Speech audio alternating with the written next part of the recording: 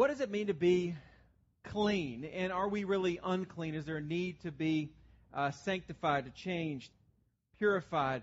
I think it's interesting. We live in a time where there's much of society would think that they're relatively clean. I'm really not that bad. I'm certainly not as bad as those people.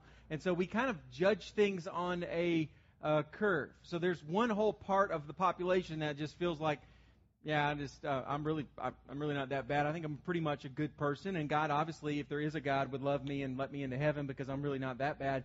But then there's the other side of society that just feels like they're never good enough.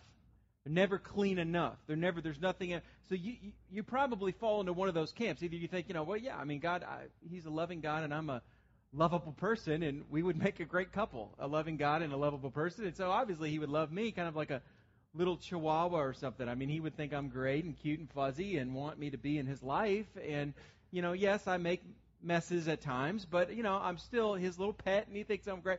Or we have a feeling of, man, I'm just messed up. I would say society, by and large, has lost the moral compass. There's an article written in the Atlantic, which is not exactly a theological journal, and written by a high school English teacher, and it's called Students' Broken Moral Compasses. Students' Broken Moral Compasses. And in the Atlantic, what the teacher says is they explain to their class, they ask the question, give them a scenario.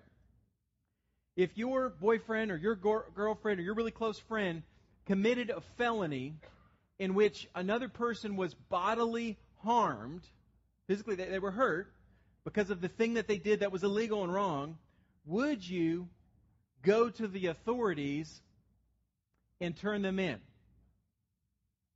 What would you do? Would you turn them in? Would you snitch? Would you push them to make sure that they said what they did that was wrong and turn themselves in? Would you? And the consistent answer was no. And as they dialogued on this and they talked about it and they kind of processed through, well, what about this? And what about that? And what about this? The consensus was loyalty to your friend is more important than doing what is right. What is right, the moral prerogative, the moral primary goal is to do what is best for the people closest to you and for yourself. Well, that's a problem. We have a moral compass that's broken in society. And I want you to understand that this is why God is revealing Himself to His people. This is the context of the third book of the Bible, the Old Testament. You've got Genesis, then you've got Exodus, the story of God taking His people that started from just a big tribe of people to spending 400 years in Egypt and growing to a massive nation so big that the Egyptians enslave them and make them build things for them and oppress them.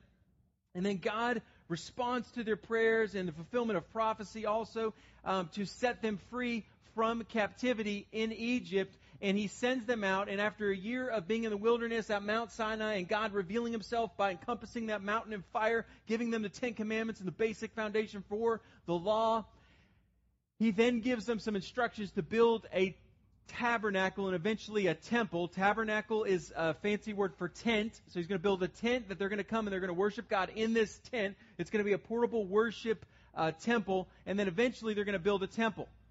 And He gives them Leviticus was written in 30 days after they built the thing He told them to build with incredible specific directions on what it's supposed to look like and the dimensions and how you build it and what are all the details. So they build this magnificent tent tabernacle.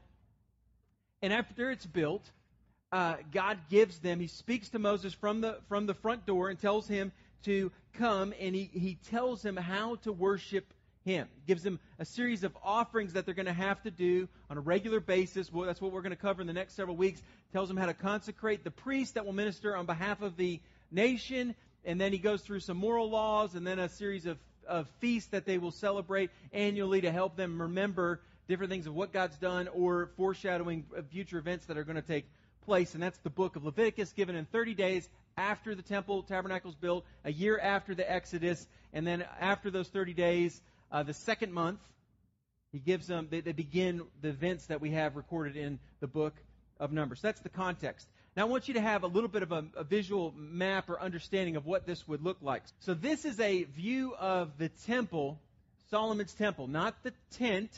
This is eventually after Solomon. So we're right now historically, Leviticus, we're in 1445 5 BC. This was built around 950 BC. So this is much later, but I want you to see what Solomon's temple would have looked like. And so in the temple you have the laver, which is this big giant thing, big bowl of water that is something that the priests use for purification and for washing and for cleansing themselves in the process of preparing for doing offerings, or after they've done some offerings or whatever. They go there. There's also some portable ones that they eventually have built. And then you have the altar, which is a big giant, built on a big stones, huge stones, but temporarily, for the tabernacle, which I'll show you some images on, they built a brazen altar that was portable, that had poles that could be lifted up, had horns on the four corners, that was basically about this size, just actually slightly bigger than this, but almost to spec, about this size.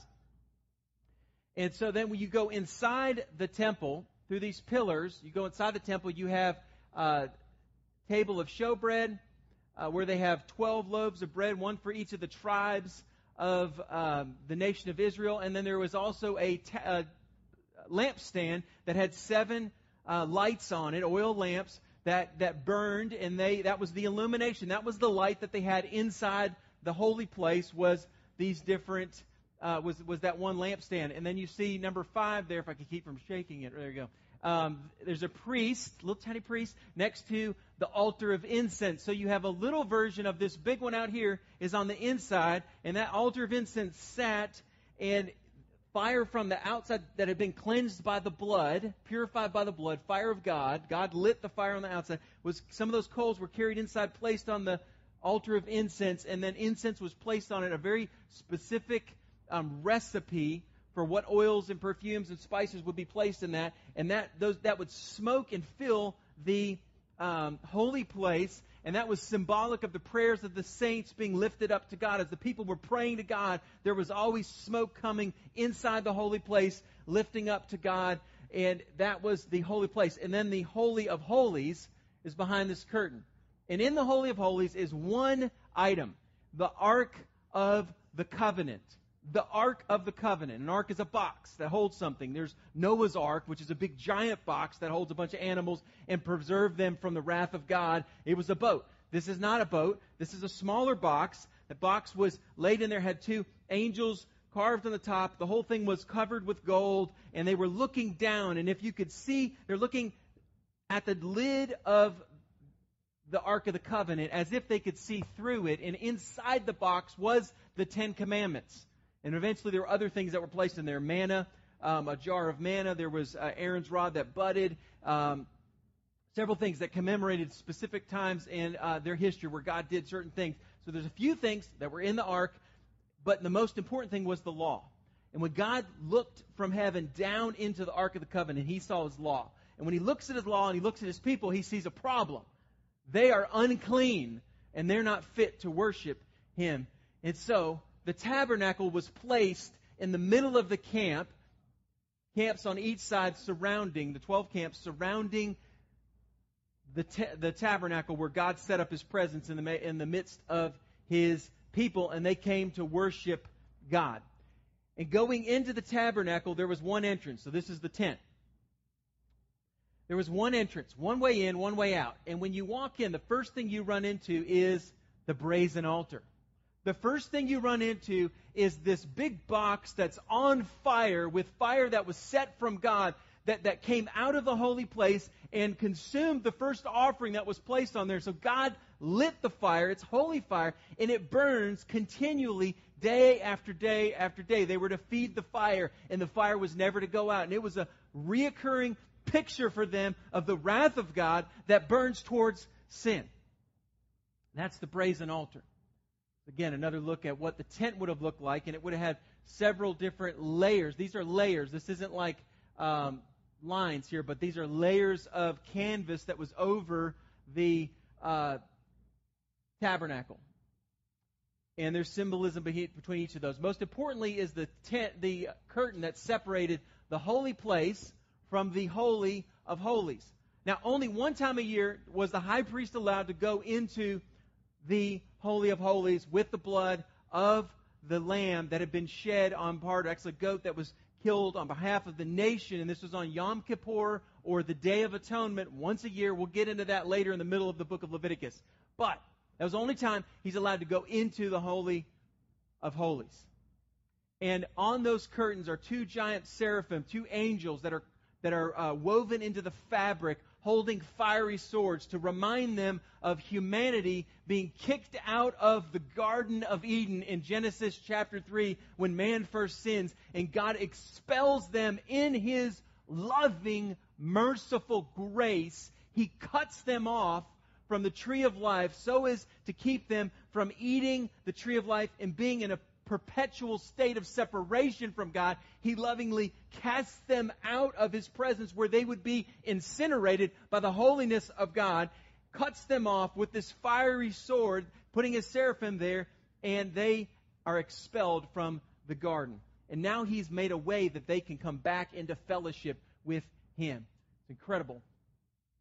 So what does this have to do with us? Well, Isaiah chapter 6 says, "The year of King Uzziah's death, I saw the Lord sitting on His throne, lofty and exalted, in the train of His robe filling the temple. Seraphim stood above Him, each having 6 wings. With 2 they covered their face, with 2 He covered His feet, and with 2 He flew, and calling out one to another, Holy, holy, holy is the Lord of hosts. The whole earth is full of His glory. And the foundations of the thresholds trembled at the voice of Him who called out while the temple was filling with smoke. Then I said, Woe is me, for I am ruined, because I am a man of unclean lips, and I live among a people of unclean lips, for my eyes have seen the King, the Lord of hosts. Then one of the seraphim flew to me with a burning coal in his hand, which he had taken from the altar with tongs. He touched my mouth with it, and he said, Behold, this has touched your lips, and your iniquity is taken from your sin. From your sin is forgiven. Taken away, and your sin is forgiven. This is the commissioning of Isaiah the prophet. Where is Isaiah in that moment? Isaiah's praying, and God takes him up, and he has this vision, or God opens up, better yet, probably the heavens, and gives him a view of heaven. He allows him to see into heaven and see what's happening in heaven. In fact, right now, as we're sitting here listening to the Word of God taught, this is what's going on in heaven right now, I believe. Okay, so God is on His throne. And to be more specific, I believe Jesus on the throne is who he sees. Unveiled, he sees Jesus, God, on the throne, and he is in the throne. In what building is he in? He's in the temple. He's not in that temple, Tabernacle. He's not in Solomon's temple. He's in a heavenly temple, and in that heavenly temple, there's an altar. And the angel flies to the altar, I believe, probably a replica of, or actually the original, not a replica, of the altar of incense. He goes and he gets coals off the altar, and he comes and he touches the sinful place in Isaiah's life, which he said was his lips. A prophet speaks the word of God. His job is to proclaim, and the one place that he proclaims, he realizes the way he proclaims the word of God, he realizes is actually unclean. And God cauterizes the wound. He purifies the wound with the hot coal dispatched with the angels. So here's the question. Which came first? The tabernacle, the temple, or the heavenly temple? And the answer is the heavenly temple. If we were to go to the book of Revelation, you read through Revelation, many times there's images in Revelation of things that we find in the tabernacle, and you wonder where they are. Jesus walking among the lampstands, the throne of God in the temple, and a river of life flowing from the throne in the temple. What are these things that he's describing? In heaven right now is a temple, and God is on His throne, and He is enthroned in the praises of the saints that have gone before us, and the angels that are praying on behalf and worshiping and ministering in His presence. And what God did graciously, kindly, benevolently is He gave us humanity, sinful, unclean people, a way to have an idea of what life is like in eternity. What is heaven like? God has descended and made His presence known for us by giving us a tangible, physical representation, a physical place to learn about eternal realities, that He has a wrath that burns towards sin, and He gives us a box so that we can understand that His that our sins are serious and they deserve consequences. And so he gives us ways that with childlike faith we can understand that we have a problem. We are unclean. And the temple's not like any other earthly temple. It's unique and set apart. And the things that we're seeing physically that they're building and they're making to come worship God are simple shadows of which there is a reality in heaven. And these are just a simple replica of those. And so that's the backdrop for these amazing offerings. Leviticus chapter 1. So here it is.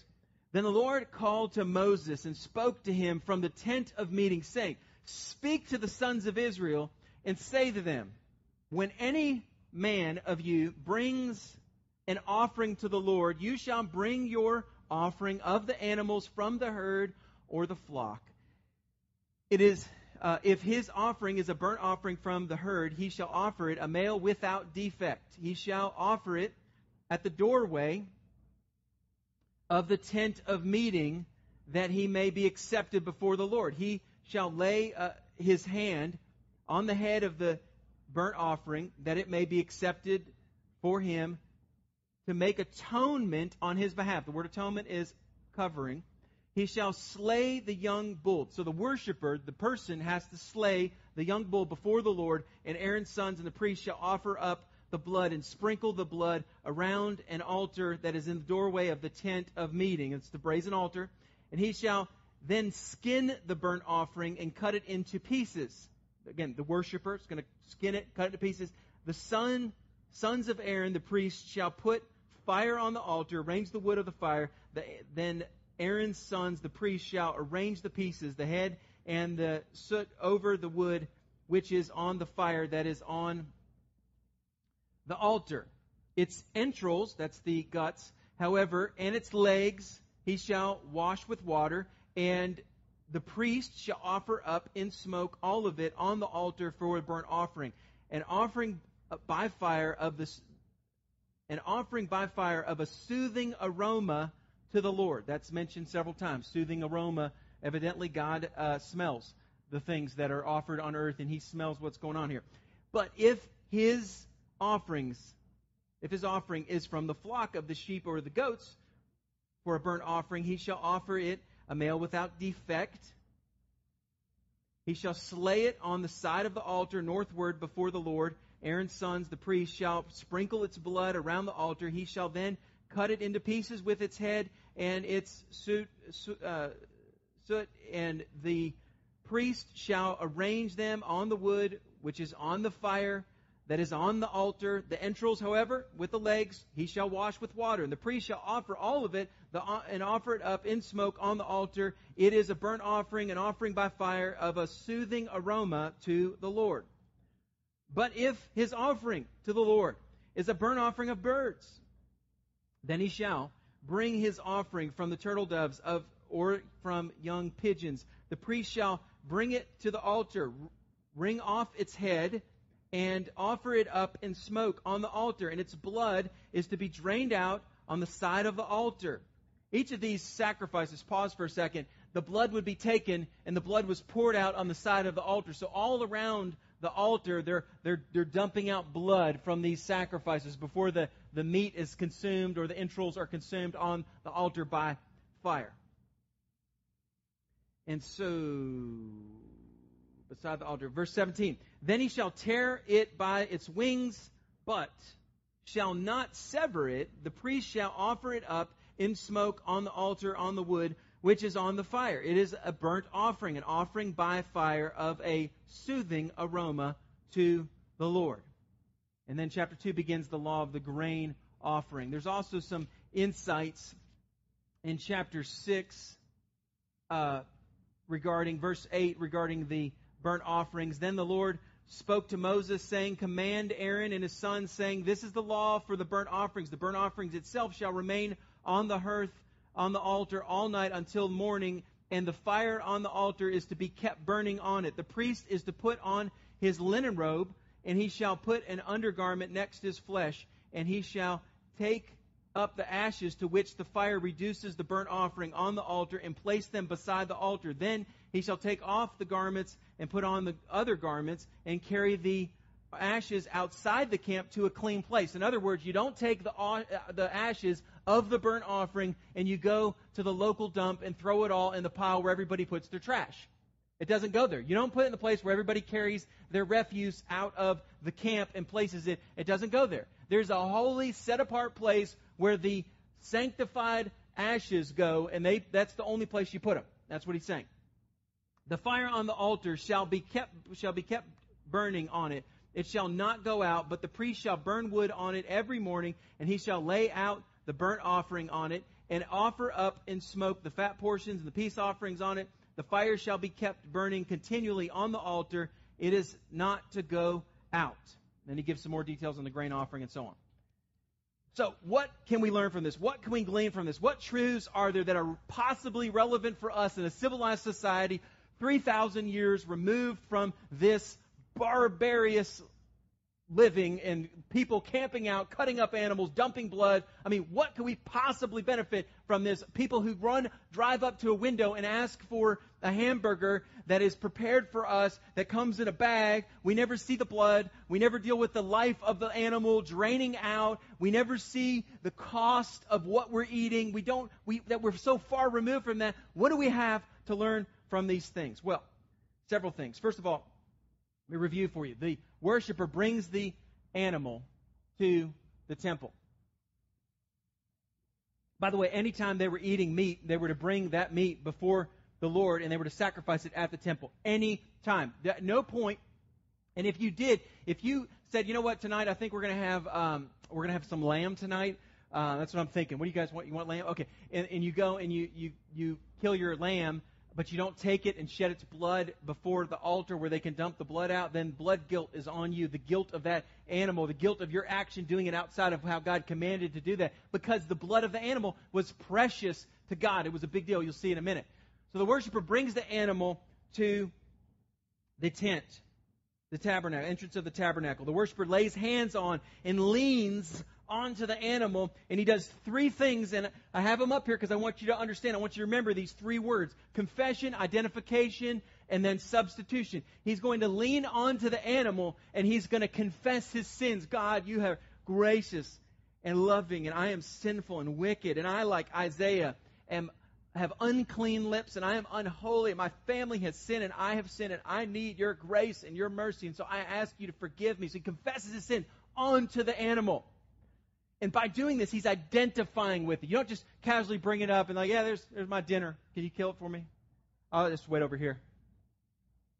All right, thank you. Appreciate it. It's not like going to the butcher shop here. You go, you kill your animal, but before you kill your animal, you confess your sins. You lean in to the animal, and you're confessing your sins. And there's a process known as transference, symbolically, happening. Your sins are being dumped onto the animal that's going to die in your place. And it's a pure, spotless, unblemished animal. And so picture of righteousness, and its righteousness, its goodness, its purity, its cleanliness is being transferred onto you who are unclean. And so the worshiper, there's transference going on, and then it's going to be taken, and you're going to kill it, and it's going to die in your place. And so there's a substitutionary element of it. So three things: confession, identification, substitution.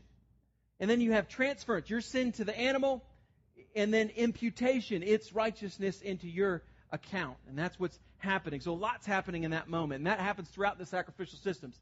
The worshiper sacrifices the animal. The worshiper is to kill the animal himself. And then the worshiper skins the animal as the raw flesh of the animal is exposed. No doubt this was a powerful reminder of God covering the shame and the nakedness of Adam and Eve in Genesis chapter 3.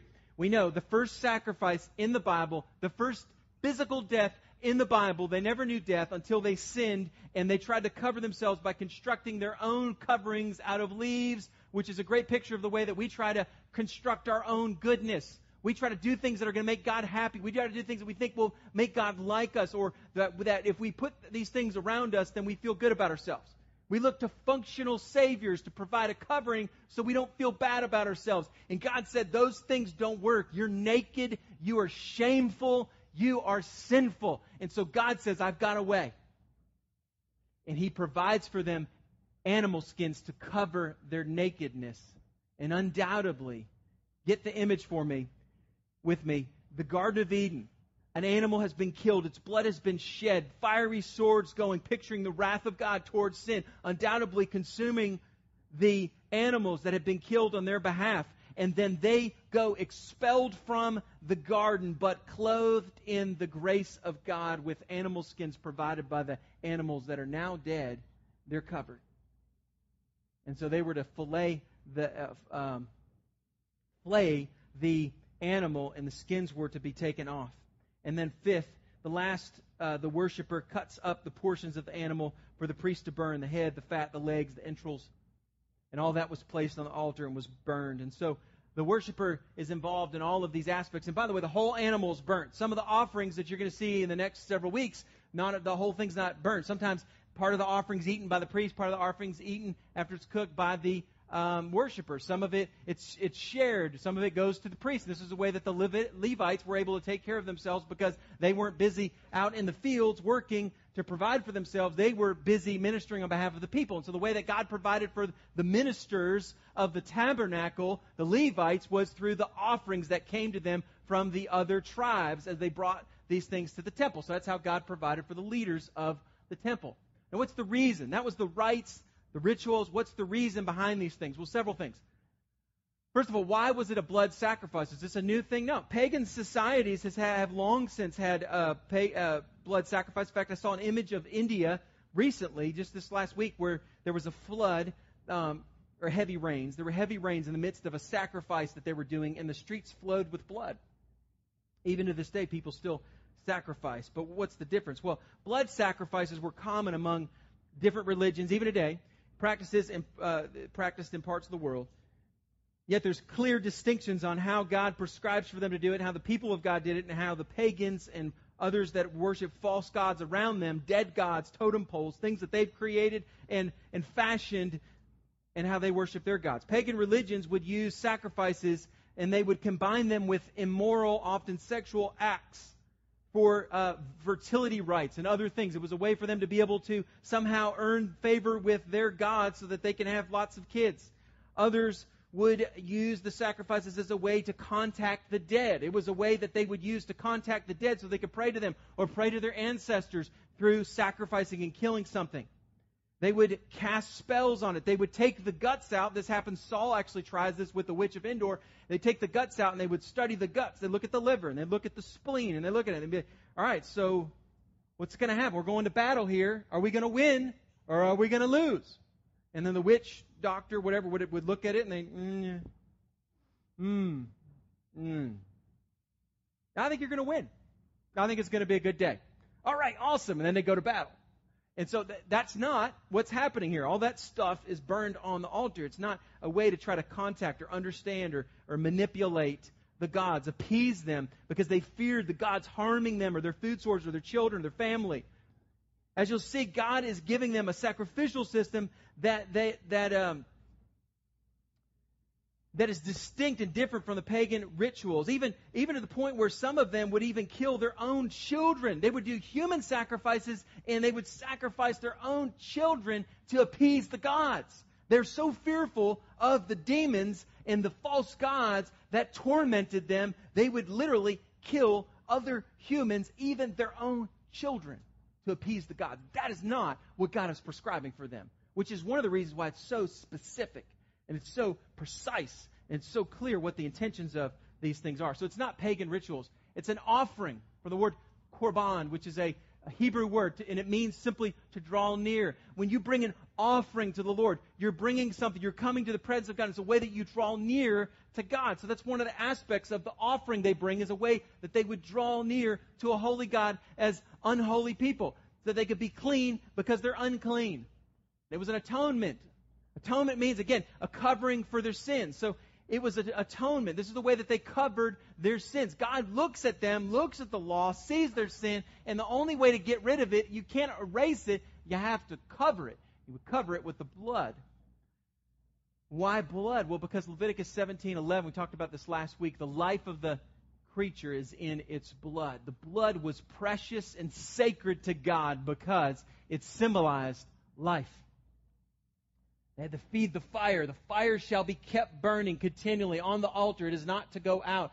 And then it's to be a burnt offering, olah, which means to ascend. It was to go up to God in smoke. This offering is going to go up and like the rising to God. And God would smell the flesh being burnt, and it would satisfy His wrath that burns towards sin. And God would withhold His wrath from His sinful people and from sinful humanity. So that's the reason. So what about the burnt offering specifically? Well, the couple things that this is just incredible as you look at these things. I love to think about the symbolism and how beautiful this is.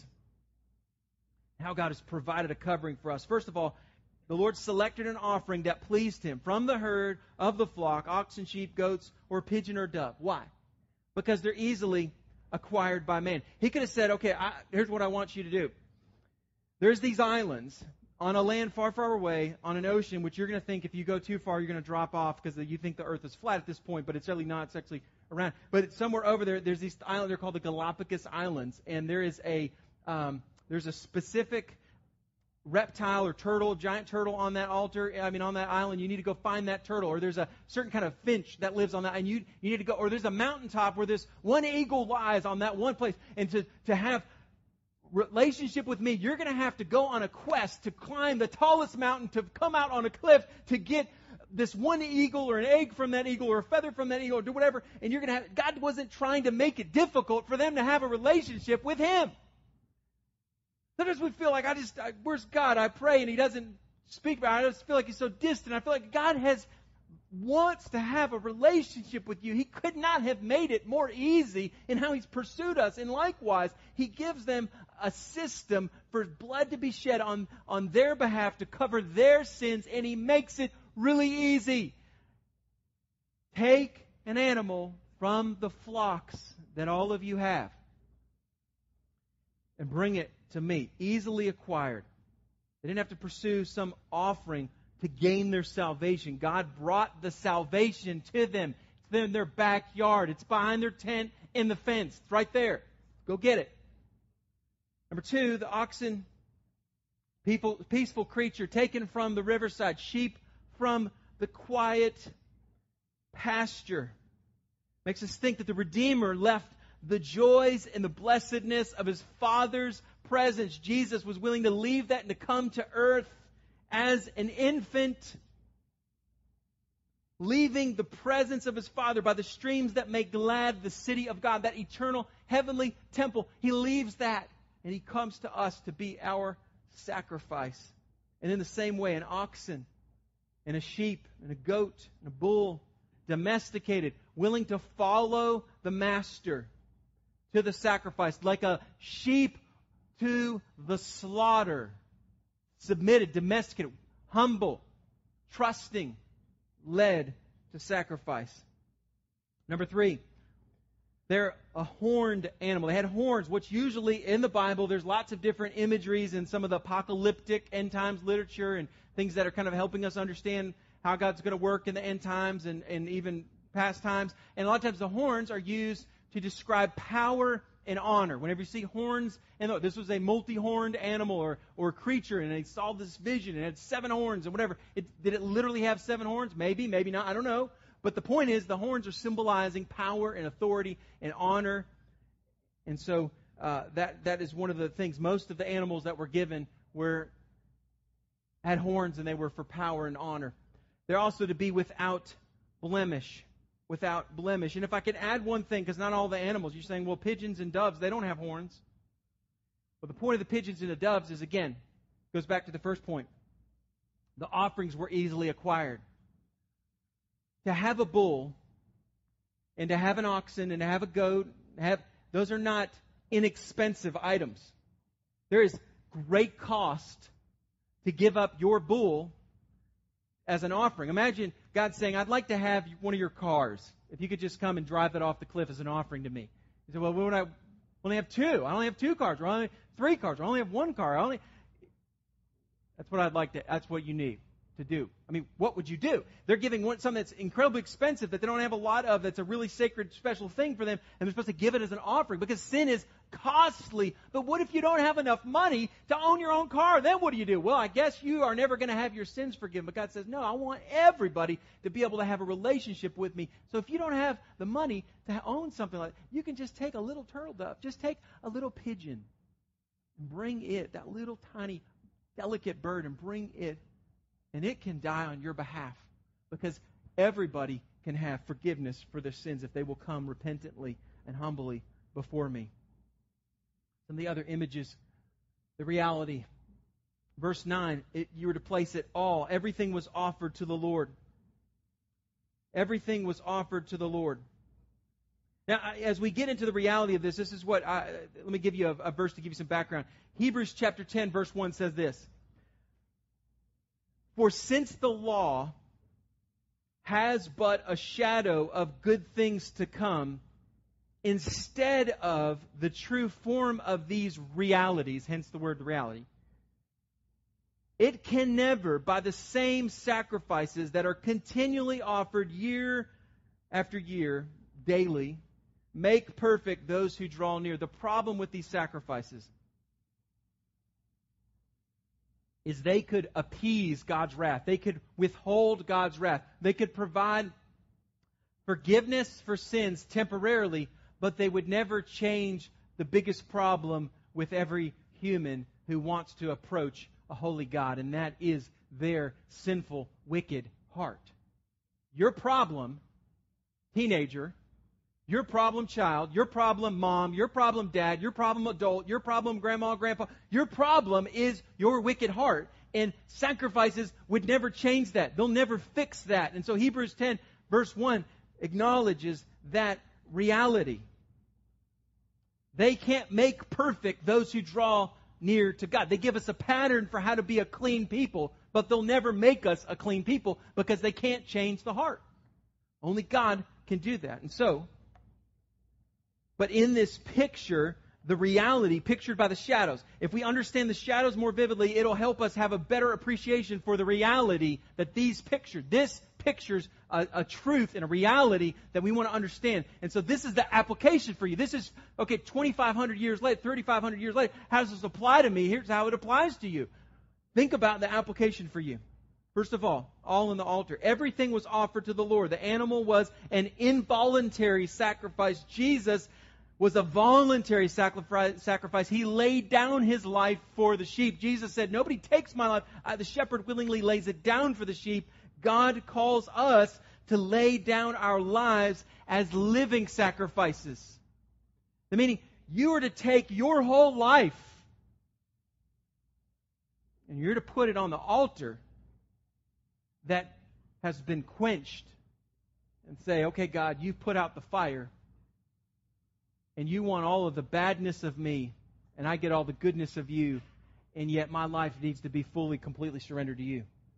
All to you. I don't know, when you decided to become a Christian, when you walked down an aisle, when you prayed a prayer, when you followed Jesus, whatever phrase you want to use, when you were born again, if you fully surrendered, if you just said, that's cool, I like that, I like heaven, I don't like hell, not liking that, yeah, I'm in, check, I'm in, what do I got to do? Sign up where, pray what, do what, jump through what do I need to do?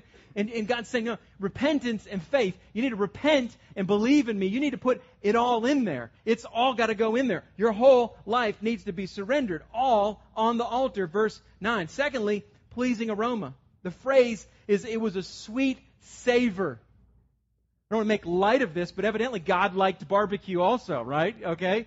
God likes barbecue. You know what it's like. You go by a barbecue place, or you go by some restaurant where you can smell the fire going, and you're just like, I'm hungry. Are you hungry? I'm hungry. You just ate. I know that, but I'm still hungry because that smells really good. I'm hungry. Hopefully when you drive up tonight, you're going to, flesh burning. That smells good. I'm hungry. That's really good. Let's eat. Right? It's a pleasing aroma to God. Everything was offered of the Lord. But for God, it wasn't that He was hungry because He needed something to eat. God is not hungry. You can't add anything. He doesn't need anything. He's completely self-sufficient. But it was pleasing because it was appeasing His wrath towards sin. So 8 times in this chapter, verses 9, 13, and 17, 8 times in the chapters 1 through 3, it is said that it was a fragrant aroma, sweet savor to God. And so, a couple quick thoughts on this. Christ's sacrifice was a fragrant offering to God. Isaiah 53:10 says, "Yet it was the will of God to crush him who was put to grief." Isaiah 53 is one of the most vivid sacrifices of this one future person who's going to come, who's going to be the suffering servant, who will be pierced for our transgressions, smitten for our iniquities. We will be forgiven through his suffering on the cross. And then it says the most amazing, scary, odd verse in the whole Bible, one of the most, verse 10, it says that it pleased God to crush him. Please God to crush him, crush his Son. God got excited. God was celebrating killing his Son. What kind of crazy God would do that? It's not because he didn't love his Son. It's not because he didn't cherish his Son. It's not because it wasn't his only begotten Son. It pleased him because he had been forgiving sin for generations before and was going to forgive sin for generations to come based upon a shadow of which could never purify the sinner and never satisfy the wrath of God. And when he looked prophetically to the future, knowing that Jesus would one day die on the cross, the thought of it pleased God to crush Jesus because it would vindicate God's righteousness. No longer could the devil come to God and say, "Oh, you forgive him, but for what?" You can't. A goat can't pay for their sins. You know the law. You know you're a holy God. You can't forgive. You can't just look past their sin. Then that violates you. You're not a good God. You're not a holy God. You can't forgive sin just because you want to be nice. Somebody's got to pay for the price. And God says, "I'm paying for the price. I'm not just forgiving sins based on animals being killed that they're going to eat for dinner, or they're going to burn up and throw the ashes out in a clean spot. That is more than that. This is a picture. I'm just getting started. I'm just warming up. This is just a picture of what's going to happen." But then he sent Jesus to come and to die in our place, and it pleased God to crush him because it was the fulfillment of all the prophecies. And in that moment, God had forgiven sins from that point forward, all the way back to Adam and Eve, and all the way forward to you and I and those who will come after us. All a pleasing aroma. Christ was pleased, or Father was pleased to crush him. Our lives have been cleansed by the blood. There's two elements of that. Please God because God was pleased in his Son. The second thing is it pleases God when you lay down your life as a sacrifice. Well, I'm not really perfect. I mean, why would God be happy with me? Where's the thing? It's not because you're so good. It's not because he's so impressed with you or me. He does appreciate our full surrender and our humility and our laying our lives down. I think God is that faith to lay your life down. I think, and I know biblically, God is pleased with that. But he's most pleased because he has qualified, he has accepted your life surrendered because it's in Jesus. And his blood covers your sin. And he qualifies you.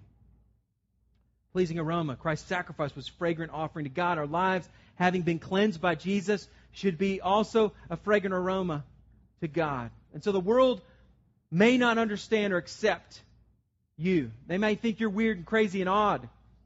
But I want you to know that the key to having an acceptable sacrifice for God is to have a offered sacrifice. God can't accept what hasn't been offered. And I understand that you and I often, we hold back parts of our lives. We say, God, you can have this part, but you can have this part. You can have this piece, but you can't have that piece. You can have this, and it's all got to be all offered. He qualifies it. It's pleasing to God. And so number 3, it's all or nothing. It's not the quality of your sacrifice, but the quantity. Okay, Jesus qualifies it. And so the fact that you put it all on there, Colossians 1 tells us that he has qualified us. So don't ever think that your life can't please God. Your life can please God. Why? Because it's in Christ. And then 2 other realities that are just beautiful for us to know. How do we worship God? How do we, as God's people, the family of God, well, they started and ended every single day with burnt offerings. The priest, now the worshipers, the nation, did not every day bring their sacrifices, but regularly they would bring burnt offerings to God on behalf for different reasons, different times. But every day, as the sun began to rise and people stepped out of their tents every morning to look towards the center of the camp where the presence of God resided, they would see smoke rising from the altar And they would know that sacrifices have been made on behalf of their sin. And as they went out that night, before they went to sleep, they could look, and by the moonlight or by the illumination of the fire over the Holy of Holies, as God's presence rested, they could see smoke rising as the burnt offering was offered at the close of every evening. As you woke up this morning, and as you wake up tomorrow, you can wake up knowing there has been a sacrifice that has qualified you, that God has provided forgiveness for your sins for the day. Everything you're going to do, you're not going to do, whatever God's already provided for you. And as you lay your head on your pillow at night and you go to sleep, God has provided for the day before and the day to come. And you are safe, and you are purified, and you are sanctified. And so if that's true, shouldn't our lives be different? The last thought is that this was the foundation for all other sacrifices offered and rendered through the day. And this is the gospel. This is the gospel. The Day of Atonement, the most holy day of the year. Passover, commemorating God delivering them from Egypt. Doesn't matter what the sacrifices were. It doesn't matter what the feast was. It doesn't matter what the thing is that they're bringing before God. Every day began and ended. Every day was sanctified. Every day was set apart, first and foremost, by the foundational sacrifice in Leviticus chapter 1 of the burnt offering.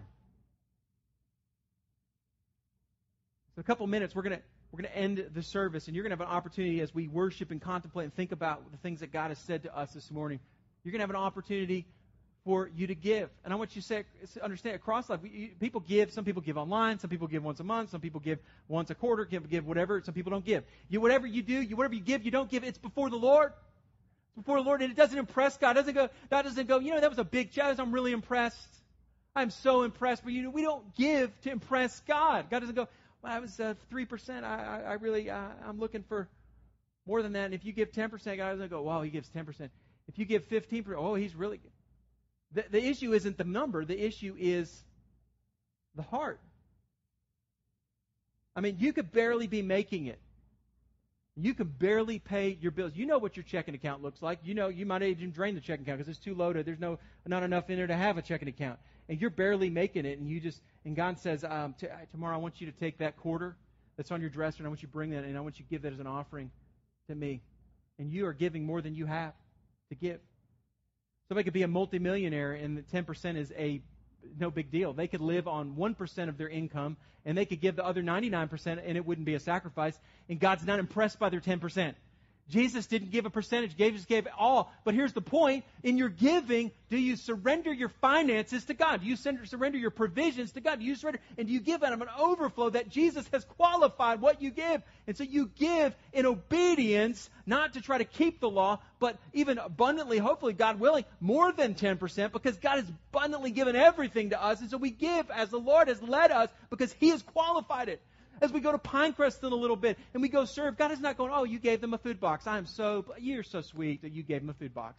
You put off your lunch for 30 minutes and you gave them a food box. And you asked them how you could pray for them. And I'm so impressed. You're such a wonderful people. You're so godly. Drive past all these other churches where people are trying to get to the buffets quicker. But you guys aren't like that. You're so much more. No, we go because Jesus provided sacrifice. Now we have an opportunity to give something to somebody in hopes that we can talk to them about, do you know the love of God? A free gift, and God has given a free gift. Where are you at in your spiritual journey?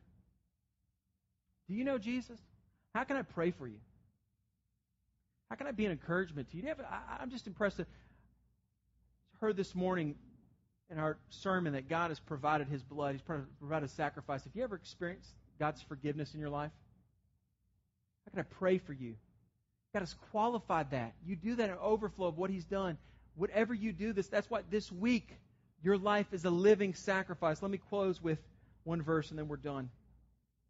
Romans chapter 12, verses 1 and 2. I appeal to you, therefore, brothers, by the mercies of God, to present your bodies as living sacrifices, holy and acceptable to God. How can your life be holy and acceptable to God? Through the blood of Christ. He's qualified you. Present your body as a living sacrifice, holy and acceptable to God, which is your spiritual worship, or some translations say your reasonable act of worship. It's not like God's asking for anything excessive. It's just normal. It's just reasonable. Everything. living sacrifice. Don't be conformed to the world, but be transformed by the renewing of your mind, that by testing you may discern what is the will of God, what is good and acceptable and perfect. Hebrews chapter 10, verse 5. Consequently, when Christ came into the world, He said, sacrifice and offerings I have not desired, but a body have you prepared for me. In burnt offerings and sin offerings you have taken no pleasure. Then I said, behold, I have come to do your will, O God, as it is written in the scroll of the book. And when He said from above, He said above, you have neither desired nor taken pleasure in sacrifices and offerings and burnt offerings and sin offerings. These are offered according to the law. But God is satisfied in Christ, who came and He laid down His life for us. And now, no longer do the priests have to start and end the day and throughout the whole day killing animal after animal after animal, shedding blood to appease the wrath of God. God has extinguished His wrath towards those who have put their trust in you, and the priests can now sit down because the job is done. Let's pray. Father, we recognize that you have provided your full life. God, I confess, God, that we have taken so lightly your sacrifice that is so great and marvelous and amazing. God, we have taken what you have done for us that is just unbelievable, beyond comprehension, and we just act like it's just token. It's just ritualism. It's just not that big of a deal, and yet you have qualified. God, we awaken every morning with the reality that you have made a way for us to know you and to proclaim you. And Father, I pray that you would capture and recapture our passion and our love for you, knowing that you first loved us, pursued us, made convenient as possible a way of salvation, that we would just repent and give our pathetic nothing fully to you and get your abundantly gracious, magnificent everything through Christ. The riches of your grace and mercy are beyond our comprehension, and for that we thank you. In Jesus' name we pray. Amen.